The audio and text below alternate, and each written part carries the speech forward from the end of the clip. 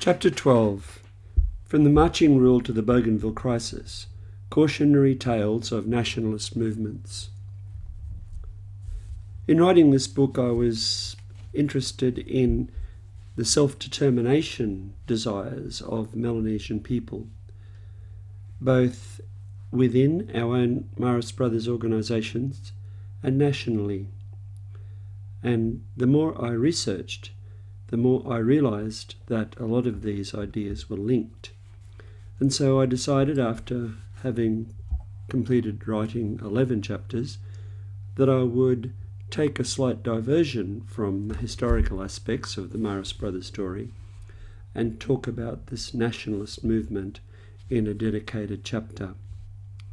I had many national people read this chapter prior to publication, and I hope that it doesn't cause any offence to anybody.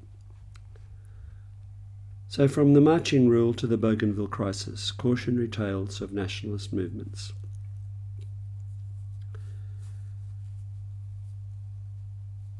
Another aspect of Melanesia's history, which has intertwined with our district story since its beginning, is the gradual development of nationalist movements.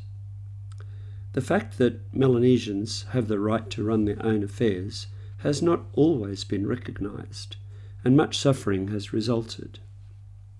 There are signs of hope as Melanesian people continue their efforts towards development and establishing their place in the community of nations. Protecting cultural diversity.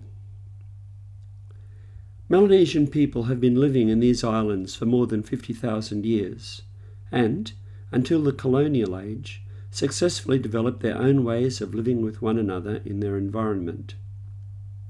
10,000 years ago, Melanesians tended the world's first food gardens and later raised domesticated animals. The cultural diversity of these islands is widely known and has been studied extensively. The great wealth of different languages, cultures, plants, and animals is well documented. For example, of the world's 6,000 languages, 1,100 of them, nearly 1/5, are spoken in Papua New Guinea and Solomon Islands. In terms of this diversity, Melanesia is the richest in the world. It is little wonder that Melanesians are proud of their home and desire to protect it for future generations. Importantly, Melanesians want to be in control of their own homeland. During the past 200 years, Melanesians experienced with many misgivings the colonial era, during which, for the first time, they lost control of their own destiny. Papua New Guinea gained its independence from colonial rule in 1975 and the Solomons in 1978. Independence for both countries brought a period of renewed pride and hope for a bright future. The new nations of Papua New Guinea and Solomon Islands experienced unprecedented unity, a new beginning, and the exciting prospect of being in control once more. In more recent times, foreign ownership of businesses, the control of resources by multinational corporations, huge national debts, and political corruption have whittled away the idealism and dreams of those heady days. Self-determination is an issue which has affected the Marist Brothers and continues to do so. This story contains elements of pain and hope. Pain because it involves past and present injustice based on race and culture. And hope because the future of these lands, to a great extent, lies in Melanesian hands. Modern Melanesians wish to preserve their culture, yet desire to be part of the modern world. They are aware that no culture is perfect, and that their culture must evolve if it is to stay alive. By necessity, this involves new ways of interacting with non-Melanesian nations and peoples. This chapter summarises the development of some nationalist movements in Solomon Islands and Bougainville, and the meeting of Melanesian and European cultures within the Marist Brothers congregation. Millennium movements. Millennium movements, which have been prevalent in Melanesia at various times, frequently receive much attention from Western observers, yet they are generally not well understood. The term cargo cult, which has acquired negative overtones, is often applied to millennium movements as they occur in the Pacific. This term is often unhelpful because it has contributed to a simplistic understanding of these complex phenomena. Ennio Mantovani, the former director of the Melanesian Institute, believes that the term cargo is a Western misinterpretation of the profound Melanesian longing for full life. Millennium movements, these essentially religious movements, arise as a result of the interaction between traditional Melanesian religion and Western culture. The beliefs of the movements are deeply rooted in Melanesian religion. The main aspects of those beliefs are a search for a true Melanesian identity, an expectation of the return of ancestors, a belief that salvation will occur in the present world, and a belief in the need for correct rituals to bring about salvation. The aim is to restore the perfection of the ancestral past in the present time. The movements are sometimes connected with social or political agenda, and some have been linked with nationalist aspirations. However, the movements are not simply a response to the oppression of colonial rule. Rather, they arise from deeply felt religious needs. The arrival of missionaries had the unexpected result of the rise of the millennial movements. One factor was that missionaries and colonials seemed to have an abundant supply of all kinds of goods, which arrived by ship or plane. The Second World War demonstrated that cargo could readily be delivered in abundance. A particularly successful millennium prophet was Yali of the Madang district, who was at the peak of his influence in the 1950s and 1960s. In 1972, Yali befriended the American scholar Jared Diamond. They had many discussions. One day, while walking along the Madang beach, Yali asked Jared Diamond a question. "Why is it that you white people developed so much cargo and brought it to New Guinea, but we black people had little cargo of our own?" Years later, Diamond wrote a book which attempted to answer Yali's question. Diamond presented a convincing case to show that Melanesians are, on average, more intelligent than Europeans.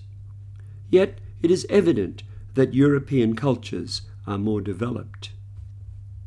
He points to the ready access that Europeans had to a wide range of raw materials, iron, for example, and useful animals such as horses. This gave them an enormous historical advantage over the people of the Pacific.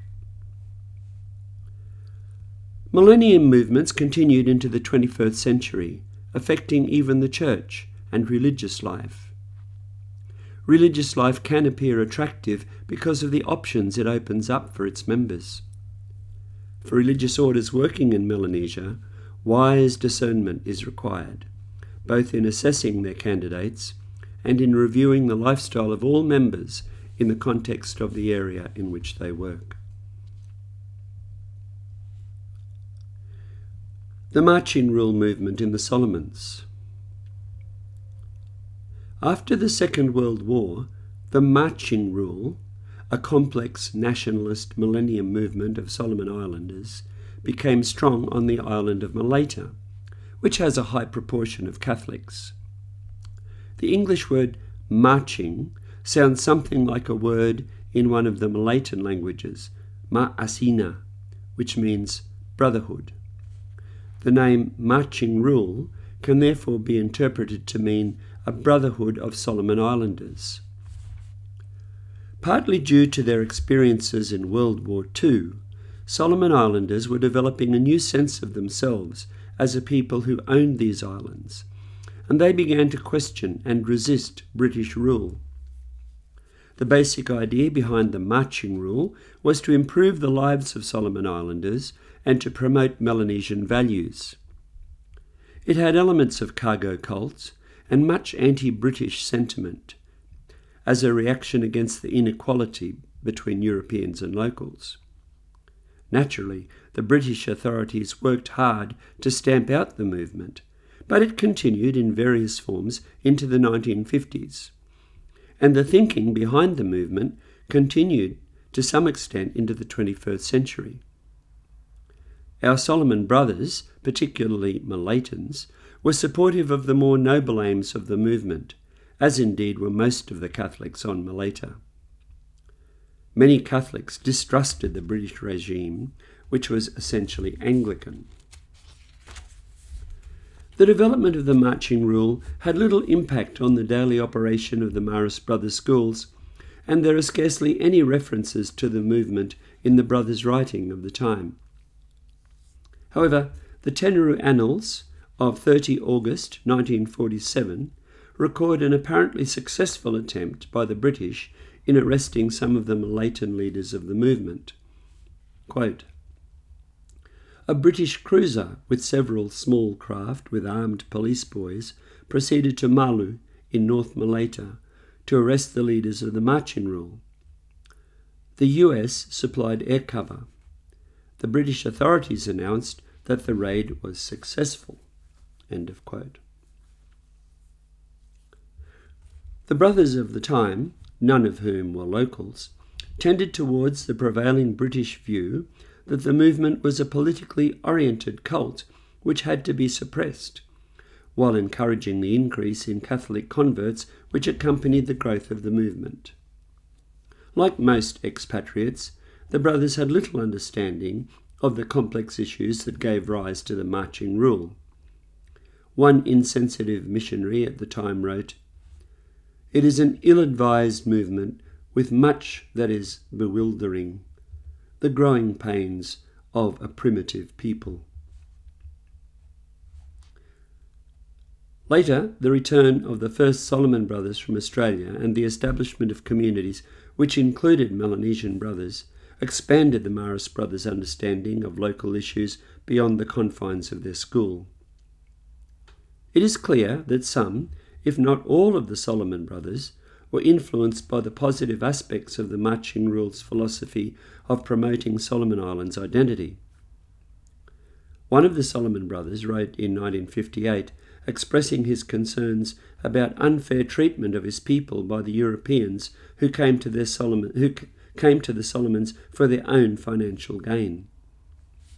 Given the activities and attitudes of some planters, timber getters, and foreign traders on his island at the time, his strong language, a reflection of the Marching Rule anti-European sentiment, is understanding. Quote, "The white people who come to the Solomons are only after money. They do not pay us properly when we work for them. They take our land and they treat us like pigs and dogs. Because we are not educated, they take advantage of us. We work for them and they live just like kings. Nor do I want any white men with us. It is very good if we of the Solomons drive them all back to their own land. The only whites I want to stay in the Solomons are the fathers, brothers, and sisters."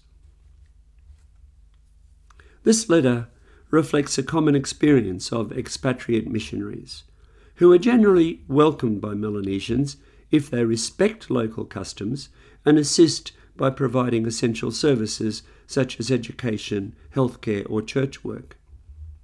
The Marching Rule adherents reacted differently to different missionaries. In general, Anglican and Catholic missions were able to continue their work, largely unaffected by the growing movement. By contrast, many evangelical missionaries, notably SSEM, found themselves ostracised by their former converts, many of whom became leaders of the marching rule.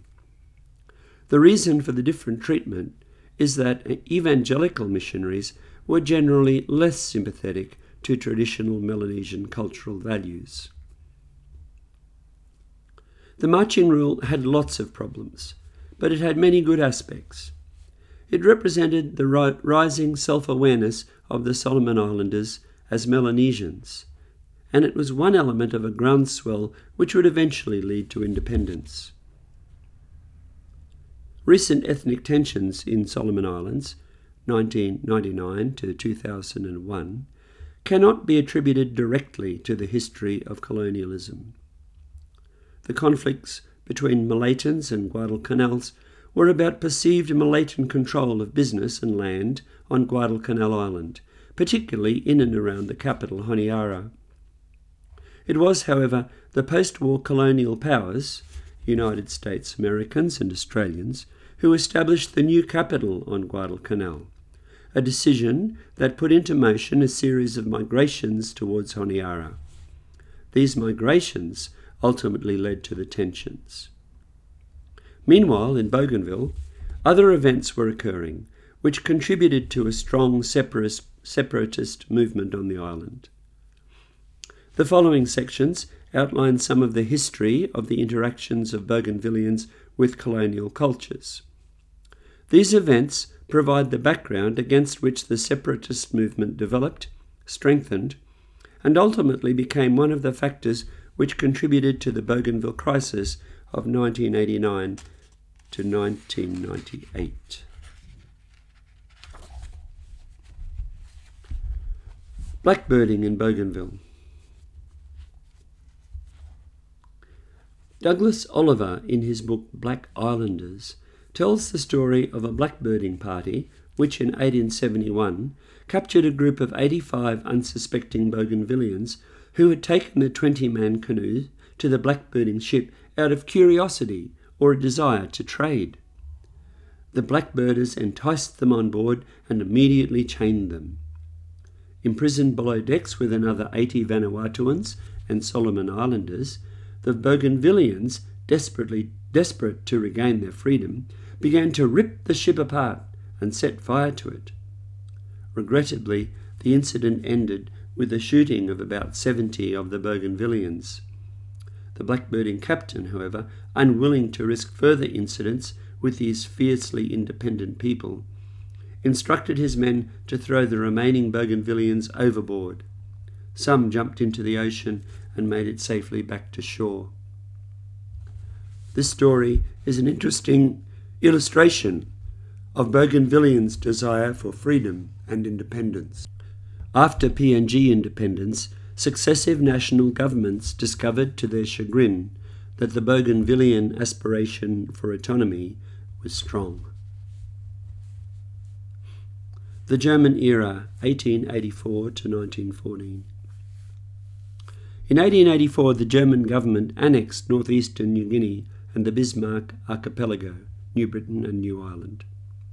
The Germans' purposes were to exploit a new source of raw materials and to secure a strategic outpost in Germany's empire. The German copra plantations on Bougainville used local workers under a basically unjust system of indentured labour. Local production of copra by Bougainvillians was permitted, but a head tax was imposed, and all males were forced to do unpaid work several weeks a year on public projects for the government, mostly on government plantations, government stations, and roads. Shortly after the outbreak of World War I, Australian authorities imposed a military occupation on Bougainville, although German planters were permitted to continue on the island after taking an oath of neutrality. Following the blackbirders, the German planters did little to restore the Bougainvillians' trust in Europeans. Bougainville between the two world wars. After World War I, Australian administration officers were appointed, KIAPs, whose responsibilities were wide-ranging. They were little kings in their own area, with the full force of colonial authority. Locals were required to act as porters, carriers, for European travellers, a particularly despised requirement, as was the forced road construction work. The Kiap often told the locals to improve their walking trails to suit his own travel by bicycle. As well, the German practice of the head tax was continued. During this period, many Europeans, mostly Australians, claimed ownership of the prime fertile plantation land, with good access to seaports. The total area of foreign-owned plantations was 28,000 hectares, 280 square kilometres, a significant fraction of the small island's limited land suitable for plantations. As a result, most of the island's copra production came from European-owned plantations. The system of indentured labour continued, and Chinese or Europeans owned virtually all trade stores, the retail shops. Bougainville in World War II. The war story, as it relates to Marist work in Bougainville, is told later in this book. After the Japanese bombed Pearl Harbor in December 1941, their intention to occupy the entire Pacific became obvious. Consequently, most Europeans, except those involved in essential government administration, left Bougainville soon after the Pearl Harbor bombing. A month later, in January 1942, the government district officer, his staff, and other senior government officials commandeered a mission boat and withdrew to safety in Port Moresby. Bougainvillians have since been somewhat cynical of that abandonment by their Australian protectors. The expected Japanese invasion occurred in March 1942, Buka being the first island occupied. At first, Japanese relationships with the Bukas were cordial and respectful. The Japanese, presenting themselves as liberators, established schools on Buka to teach Japanese language and customs. As the war progressed and Japanese supply lines were cut, the relationships with locals became more hostile, as the soldiers made more and more demands for food and harshly punished anyone suspected of supporting the Allies. By the time the United States Army established a beachhead with 14,000 men at Torokina in November 1943, there were an estimated 65,000 Japanese troops on Buka and Bougainville. The United States plan was to build an airfield as a launching pad for a further assault on Rabaul, which was the Japanese Pacific headquarters, a large naval and air base which was supplying the Japanese Pacific war effort. A year later, Australian troops took over from the Americans. Almost half of the Japanese forces on Bougainville had died during 1944, the major cause being sickness and starvation. The Americans, once established, used their bombers to neutralise enemy airfields on the island, further isolating the Japanese from their supply line. The US forces made no attempt to occupy the entire island, having achieved their objective of building a secure airfield for their bombers. It was a different story when the Australians arrived. The Australians decided to recapture Bougainville and rid it of all surviving Japanese forces. A foolish and costly decision, widely criticised at the time and since. There were doubts about the plan, even among the troops, who knew that Japanese defeat was inevitable.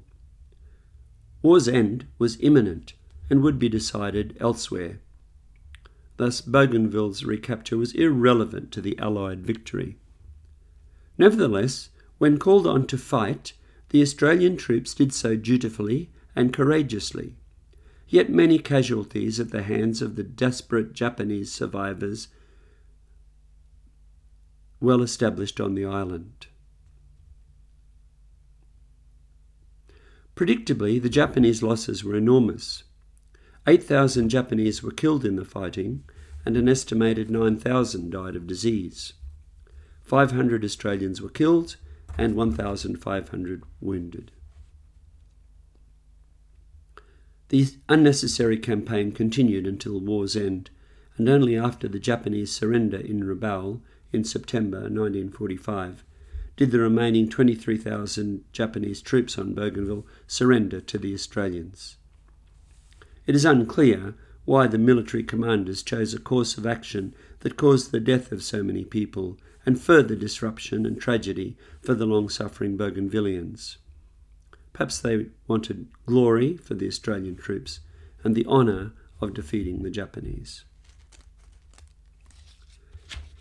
Effects of World War II on Bougainvilleans. Though the exact number is unknown, many Bougainvilleans died or were injured as a direct result of the war. Add to that the destruction of infrastructure, disruption to food production and to daily life. The wartime development of roads and airstrips had limited value for Bougainvilleans, except for the Marsden matting, airfield surface and other useful war debris scavenged for use in villages or gardens. In consequence, Bougainvilleans became even more suspicious of invading foreigners, who brought with them nothing but trouble and tragedy. Blackbirders, planters, German, Australian and Japanese administrations, and an unnecessary war.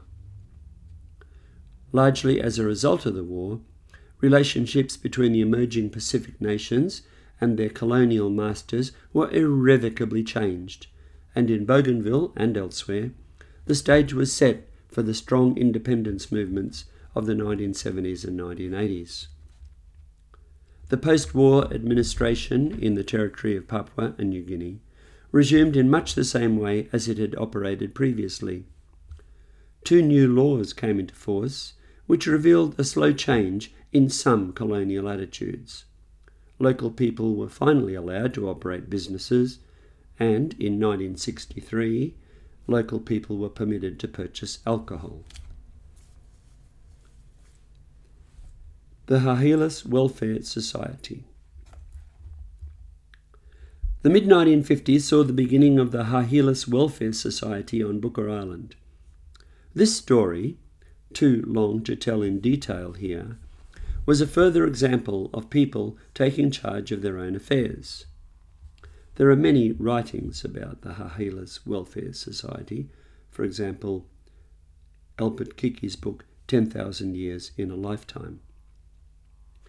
Later, the Society's ideals were considerably discredited by questionable moral practices promoted by its leaders, which led to strong opposition from the Catholic Church, which was at that time by far the largest Christian denomination on Booker. In 1962, the Society leaders advised their followers to refuse to pay the government tax, which resulted in a bloody battle between approximately 1,000 Society members and a large contingent of police. The Marist Fathers' response was to organise development projects along the lines promoted by the Welfare Society. Timber milling, house building projects, copra and cocoa plantations resulted from these Marist initiatives, somewhat assisted by overseas aid. The refusal to pay the poll tax during Welfare Society times is another early example of Bougainvillean suspicion of authority based outside Bougainville. The Panguna Copper Mine. Between 1972 and 1989, the Panguna mine operated in the Crown Prince Range of central Bougainville. The mine site is situated in the Panguna Mountains, 26 kilometres by road from the east coast. The full story of the mine, its planning, operation, closure, and its aftermath is beyond the scope of this book. It's been well documented elsewhere, for example in Oliver's Black Islanders. Prospecting began in 1963 when Conzinc Rio Tinto of Australia, CRA, was granted a prospecting licence by the colonial administration. Early discussions with the Panguna people informed them that there were valuable minerals under their land. Secondly, the CRA officials informed the Pangunas that the colonial administration owned those minerals and not the traditional Nassoi landowners. Of course, the local people totally rejected the British concept of government ownership of subsurface minerals. Their most common response was anger at these foreigners trespassing on their land. Later, the US Bishop LeMay supported the landowners in their ownership claim on subsurface minerals, citing United States land laws and pointing out that Crown ownership was a peculiarity of the British system and by no means universal. With growing alarm, the people of Panguna watched with suspicion as survey pegs were placed and the test drill samples removed. Soon after, active opposition began, with trees felled across the helicopter landing pad and tambu signs placed by the locals on the prospecting area. Prospectors keep out. This resulted in a concession payment of $2 per acre per year for the area to be prospected and mined. Most continued their opposition in spite of the meagre payment. Police were posted at the Panguna site to prevent further disruptions to the surveying. Why were the Panguna people so strong in their opposition to the mine? The main reason seems to be that they distrusted Europeans until they showed themselves to be clearly aligned in support of Bougainvillean people and their rights, as most missionaries were. Bougainvilleans remembered the blackbirders and the planters who claimed the best land, then employed locals at low wages. They remembered being abandoned by the administration when the Japanese came. They remembered the poor treatment at the hand of the mostly unsympathetic Kiaps and administration officials. Now these people were going to dig up their land and steal their minerals. Few, if any, Bougainvilleans had any idea of the scale of the operation which was about to begin in their mountains. Some of the Maris priests became involved in the dispute and encouraged the people to be firm in standing up for their rights. Mining commenced in 1972. By then, a road had been constructed, snaking its way 1,000 metres up the steep sides of the Crown Prince Range to link the mine with the port at Lolaho on the east coast. Water for the mine, 140 million litres per day, was pumped 11 kilometres from the westerly flowing Jaba River up to the mine site. Power was supplied from the Lolaho power station, twice the amount of electricity produced by all other power stations in New Guinea at that time. The people whose villages were on the site of the mine were relocated. Westerners cannot fully understand the psychological effect of relocation because they do not have the Melanesian sense of land and place. Every Melanesian has a home, place belong me. The location of that home never changes. Even if living in another province or country, a Panguna always has a place waiting high in the Bougainville Mountains. My land, my home, my people. It is of immense spiritual significance. That this holy ground, Mekamui in the Nassoi language, could become drowned by a smelly, poisonous swamp or disappear into a huge hole in the earth was absolutely unthinkable. Yet, that is exactly what happened. The disposal of mine tailings deposited into the Jaba River became an environmental problem of mammoth proportions. During the mine's 17-year lifetime, 1 billion tonnes of tailings were disposed of in this way. A similar amount of waste was stockpiled in a valley adjacent to the mine. The valley slowly filled with solid mine waste, eventually covering the site of Depera village, which was relocated to a higher position. The Jaba River immediately became polluted. It widened, silted up, and became blocked in places. This caused flooding of adjacent parts, thus forming large areas of new polluted swampland. All fish life in the river died, and the previously pristine, sparkling water took on a murky blue coloration. About 1,000 people in the Jaba Valley were relocated because their villages were eventually inundated by silt or swamp.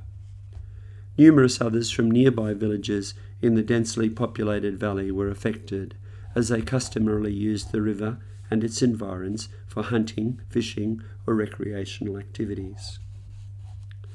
Under pressure from locals and environmental groups, the company began construction of a 31-kilometre pipeline which would deposit tailings directly into the ocean instead of spoiling the Jaba Valley en route.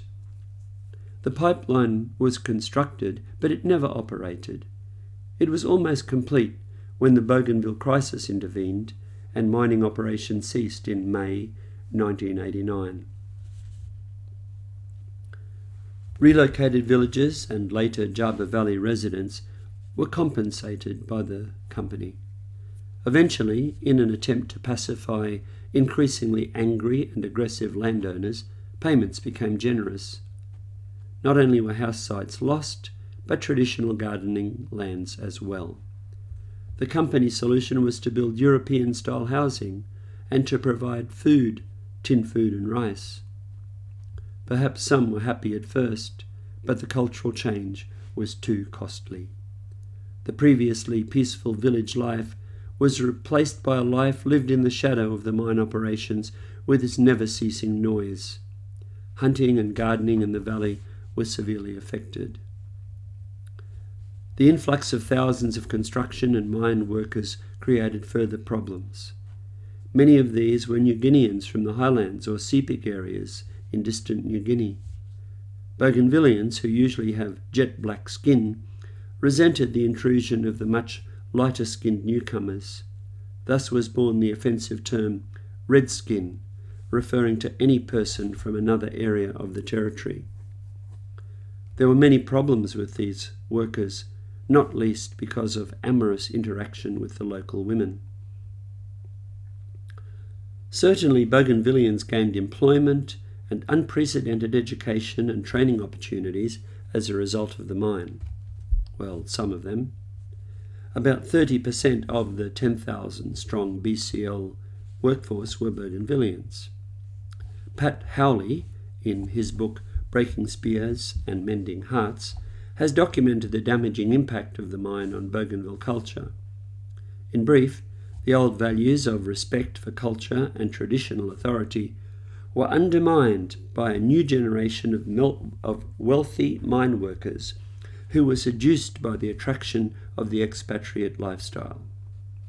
The wants of the individual were placed before the community good, a recipe for disaster in Melanesian society. There's no doubt that the mine contributed much to the infrastructure development in central Bougainville. The problem was a perceived unequal distribution of benefits. For example, while the expatriate population of the new mining town of Arawa had all the benefits of residents in a wealthy rural Australian town, most local people were unable to access those benefits.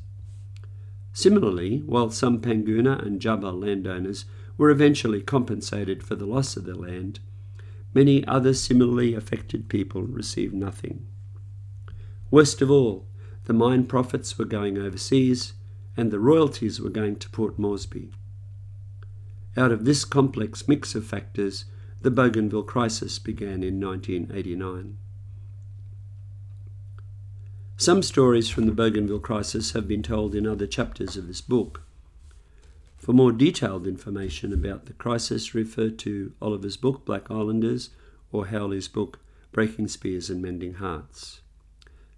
Similarly, the exciting story of the years leading up to independence in PNG and the Solomons is beyond our scope here. The enlightened 21st century? The problems in the relationships between nationals and expatriates of the past century and a half are unfortunately still alive in the early years of the new century. This is illustrated by the following story. In 2003, the Prime Minister, Sir Michael Somare, who died in 2021, made an extraordinary outburst in Parliament against critical comments written by some high-profile expatriates in the Australian press about aspects of PNG government and culture. One expatriate had claimed that PNG was close to collapse. Another said he would never raise his family in PNG. Both men were permanent residents. In fact, one was a PNG citizen married to a local. The Australian media published the allegations and sensationalised them, often in a shallow manner, showing scant understanding of the nuances of PNG culture. Sir Michael Somare was furious about these media reports. The National newspaper reported Sir Michael's comments as follows. Quote, "I want the Privileges Committee to imprison and hang them," Sir Michael told Parliament in March. Recently published Hansard transcripts reveal. Sir Michael is speaking figuratively. He knew well that the committee does not have capital punishment powers. He continues, "Some of our foreign friends who married PNG nationals and live in our country write reports in the media to betray this country to the hands of the dogs," said Sir Michael. Somare told Parliament, "Mr. Speaker, if there was no citizenship law, I would be the first to deport these people tomorrow." This has given a very bad impression that members of Parliament can't even speak their language, English, can't translate, can't do things that they can do in Australia. These comments suggest that we can't even pilot our 767s, be engineers or architects or scientists. End of quote. That is from the National newspaper of July the 10th, 2003. In 2003, after nearly 30 years of independence, expatriates still hold many of the key highest paid positions in PNG. A related issue is foreign ownership, an issue beyond our scope, but contributing to the strained relationships between some nationals and some expatriate residents. For example, foreigners own and operate most of the major businesses in PNG and Solomons, and even many of the smaller trade stores. Filipinos and Chinese dominate ownership of the retail sector, while many multinational mining and financial companies operating in the region are based in Australia and the US. Many of the Asian retailing families have lived in the country for generations. Many Asians have married locals, are citizens, and contribute enormously to the development of the country. They are respected for that, yet there's still a suspicion among some nationals that something is wrong, and that PNG and Solomon Islands still do not belong to Melanesians. These issues are complex, and simplistic explanations and solutions are not helpful. Those who advocate return to an imagined idyllic past before the foreigners arrived are indulging in useless romantic nostalgia. The reality is that the modern world has become globalized, and while many people deplore aspects of the growing injustices which result from this globalization, particularly for developing nations, it's also true that Melanesians have the capacity to work within those structures, seeking to improve the situation rather than standing back helplessly. The greatest need of all is for education for our young people, so that tomorrow's leaders are not only informed, but also highly principled. In the early 21st century, most citizens of PNG and Solomon Islands continue living with their traditional economies, so the wider global problems of unequal opportunity do not directly affect their lives.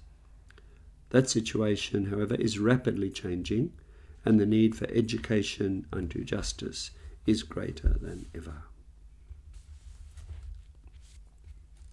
And what of the Marists?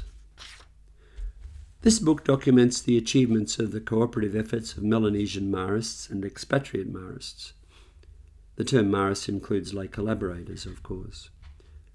It's widely acknowledged that Melanesians are a welcoming people and desire to work in partnership with well-intentioned expatriates to promote development, to provide services, and to build a better country for their children.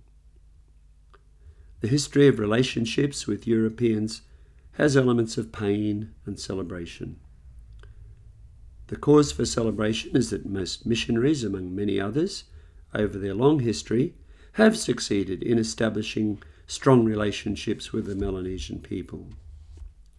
The missionary endeavour is a common search for truth and an effort to build a better life and society in partnership with the peoples of these lands. In earlier times, missionaries would not have described their work in that way, perhaps, but insofar as they were successful in these goals, they were respected and welcomed by Melanesians. Missionaries come as guests and work as equal partners. This is true more than ever in the 21st century. A personal story. While working at Mabiri in central Bougainville, I knew a teacher at Arawa High School, a New Zealander who was a keen birdwatcher. From time to time he came to Mabiri with his expensive telescope and revelled in the diversity of bird life there. He said to me one day, "It's such a pity that the Bougainville crisis has blocked me from going up into the mountains to look for the bird species that don't come down to the coast. I would love to go up to Panguna or over to Mount Bagana, the local active volcano. This no-go zone is blocking me from getting to the places I want to see. No expatriates can go up there because of Francis Ona." He was both surprised and envious when I told him that I'd been to both places and that our boys had taken me up into their mountains many times. The difference was that Marists were well known and respected. Although I was a relative newcomer to central Bougainville, the long history of wonderful relationships between Centrals and Marists meant that, given the right introductions and permissions, and accompanied by the right people, I was, at that time, welcome in the no-go zone. It's not something that we take for granted, and sometimes things have gone wrong with individual expatriate brothers who've run into problems with relationships. All of us make cultural mistakes, but Melanesians readily forgive such mistakes if people's intentions are good. The difference between planters and miners and missionaries is that one group comes to make money, the other group comes to help people. One comes to take, the other comes to give. One is viewed with suspicion, the other is usually warmly welcomed. The brothers of Papua New Guinea and Solomon Islands face the issue of national leadership. In this book are the stories of successful national communities and ministries operating without the presence of expatriates. With a growing number of national members, the brothers are approaching the time when the district will become truly Melanesian, with Melanesian leadership. Their youthfulness means that not many are yet ready for such responsibilities, but the time is drawing closer. A Melanesian district leader will do things differently, in the Melanesian way. In these societies, with their rapidly evolving Melanesian cultures adapting to being part of the world in the 21st century, the need for committed educators is just as great now as at any other time in history.